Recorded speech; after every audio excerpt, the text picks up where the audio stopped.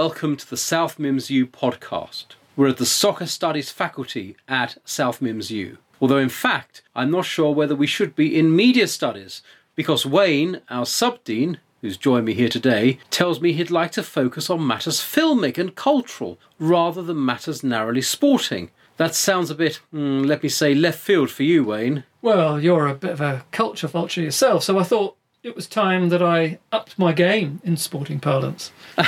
Now, you've been to Australia recently.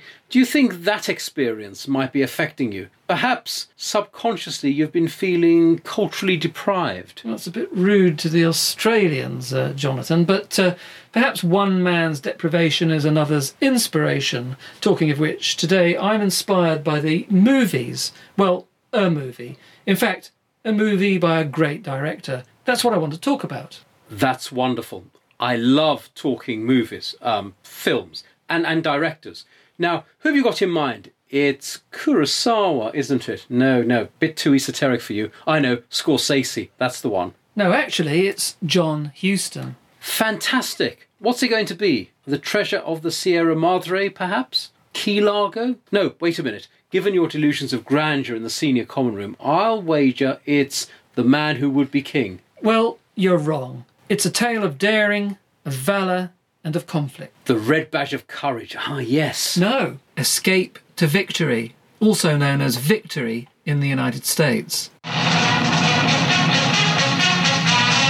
1942, the Nazis thought they were sitting on top of the world, never suspecting that they could be toppled in one conflict, the most unusual battle of the war.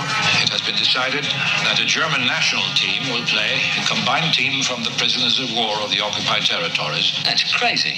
A stacked game. The Third Reich's finest against a ragged bunch of prisoners of war. The Germans thought they had it made. They couldn't run about for 90 minutes. They'd be chucking their guts up. Am I good? Or am I good? This match is a propaganda stunt for the Germans. It's a wonderful opportunity for us. The Allied High Command called them crazy, and maybe they were. We want you to contact the resistance for us and arrange the escape of the football team. Victory, starring Sylvester Stallone, Michael Caine, Max von Sydow, and introducing Pele. How'd you like to play football against the Germans? Why not? Now is the time for heroes. Victory. You've never seen anything like it. An enjoyable football flick, perhaps, but hardly great cinema, much as I like seeing Pele, Bobby Moore and Osvaldo Ardiles showing just how bad Stallone's soccer skills were. And it does have rather an overrepresentation of Ipswich Town players. I mean, I used to enjoy John Walk in his prime, but not as a POW. Oh, very astute observation about Ipswich, if I may say so. You're right, almost the whole team flew out to Hungary for the filming. Apparently, Bobby Robson, who was the manager at the time, got a call from the producers and said, "Sure, I'll ask who wants to go and do it." Can you imagine that happening now? But I think I know why you've brought up this particular film. It's the 40th anniversary, isn't it? 1981, who'd have thought? It is the anniversary, and I think calls for some commemoration. Did you know that it's actually a true story? No, I'm sorry, I'm not buying that. Have you seen it? Okay, if you want to be pedantic about it, it's based on a true story, sort of. Well, now you've got me and our listener mildly intrigued, I must say. Tell me more. It's about a baker's team. Like a Warburton's 11, playing at Mother's Pride Park, perhaps. Yes, well, a nice, if populist image, Jonathan. But no, it was actually FC Start. Start? Start. S-T-A-R-T. It was the team of Kiev's bread factory #1. A bread factory? Yes, and it played several matches of note during World War II. But the really remarkable one was the so-called death match. That's the one that inspired Escape to Victory. OK, but rewinding slightly, how did John Huston end up directing this? It doesn't seem like his usual fare. Well, on the face of it, no, it doesn't. But in fact, he was really into his sport. I mean, that's thanks to his mother. She was a sports journalist, which is an interesting fact in itself when you think of the time at which she lived and worked, which was the 20s and 30s. Ah, you have been doing your homework. So, who played in this bakery team, and who did they play? As you can guess, the war meant that many professional teams in the Soviet Union weren't playing. The Nazis had seen to that, and many players were put to work by the German occupiers. When it came to many of the Dynamo Kiev and Lokomotiv Kiev players, they were put to work at the bread factory to make bread for the German forces. Right. So we've got a pretty decent team being put together. Any standout names? I suppose the one that Dynamo fans would know was the then very well regarded and popular goalkeeper Trusovic. Oh, okay. So why is the match that's actually depicted in the film of any note? Because without being unduly melodramatic, it became known as the death match. Call me a pedant, Wayne, for saying it, but that's about as melodramatic as you can get, isn't it? Well, it certainly has a ring to it. But the fascinating thing there is that there's a myth and a reality. Ah, like so much in life. Well, that did sound heartfelt. But let me explain. In the mid-1960s, after Brezhnev came to power, the emphasis was on the heroism of the Soviet people in the Second World War, and the death match became very much part of that. The story was that there was SS pressure on the players to lose the match, and that when FC Start triumphed 5-3 against their German opponents, revenge was swift.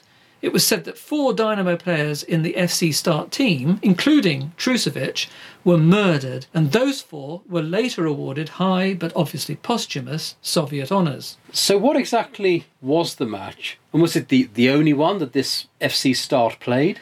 Well, the famous match was against Flakelf, the German Luftwaffe's team. Say that again? Flakelf. Apparently, their team selection was undertaken by Hermann Goering himself, but FC Start played 7 matches in total in June and July of 1942, including games against 2 other Ukrainian teams, 3 games against Hungarian sides, and a couple of minor German army teams. By the way, FC Start won each of those games with a goal difference of plus 29. And that was without Klopp or Guardiola masterminding their campaign. But seriously, and I'll stop pretending not to know much about this. Indeed. Usually you don't have to pretend to know very little about most subjects. Oh, thank you. But didn't I read once there were actually 2 matches played against Flakelf? You are well informed. Yes, on the 6th of August 1942, FC Start beat Flakelf 5-1. But the so-called death match was the return fixture 3 days later, on the 9th of August. And was that behind closed doors in pandemic-like conditions? No, there was a crowd of 2,000, with admission at the princely sum of 5 rubles. Was it a good match? A bit of a classic, perhaps? That 5-3 scoreline suggests, well, something special. We only have any real details about the first half. The Germans scored first, but Start were up 3-1 by half-time. We do know, though, from some contemporary accounts, that the Start players celebrated afterwards with a glass of homemade vodka and held a party that same evening. But wasn't their joy pretty short-lived? I think I remember that all the Start players got arrested. That's true, but overall the Soviet depiction of a death match is essentially a myth.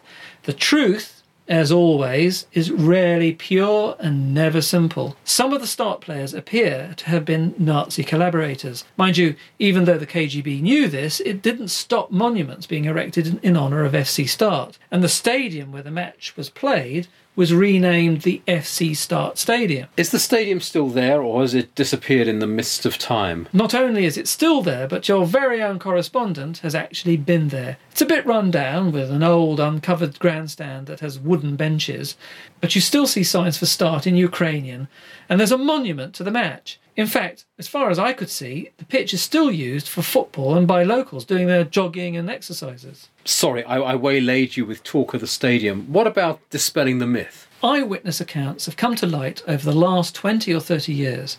There were no threats made to FC Start as to the result of the match. The referee wasn't an SS officer, and it seems as if the German team played fairly, with no attempt to manipulate the play. And despite the scenes in Escape to Victory, there weren't loads of heavily armed troops with dogs all around the place. Wasn't there also a suggestion that FC Start wore red jerseys as some sort of symbol of the communist ideal and of courage? Well, yes, that's the story. The reality, though, is that the strip was given to them by the German authorities. That's a bit prosaic. What about the arrests? That's true, you were saying? Yes, but not until 9 days after the match. and there were 5 rather than 4 players murdered by the SS, but 3 of them were killed 6 months after that match. And the accounts we now have are all unanimous in denying that any of the players was killed as any sort of revenge for FC Start's victory. In fact, the reasons for the executions vary from partisan activity and escape to being involved in an earlier attack on a German. And can we take it then that there was actually no escape? An anticlimax, I know, but you're right. There was no escape. Not an anticlimax, Wayne, a revisionist insight. Well, I think I'd much rather be left with images of Pele, Moore, Ardiles and Dana in my mind, so I think I'll stick to the fiction, Hollywood style. Well, and don't forget Walk, Osmond, Beattie and Laurie Civil. They were there too. Yes, thank you, Wayne, for that. Well, dear listeners, I think Escape to Victory deserves rewatching. And with streaming services offering up nearly every movie ever made, there's bound to be a way to get to watch it for free, or, if not for free, then for less than a carton of popcorn at your local multiplex. You can watch it on YouTube, and you can rent it on Amazon Prime Video for, at the time of recording, £3.49. Cheap at half the price. What does that actually mean? I can never work that out. Well, I think that's a subject for another podcast. Right. I hope you've enjoyed our short discussion, and please do check out all the other podcasts on offer from South Mims U. Thank you and goodbye. I decided to join the team. The American? No. You use that bloody American style again here and you'll be fouled. Look, you're playing English, I play American. Can you do with your mouth shut? Hey!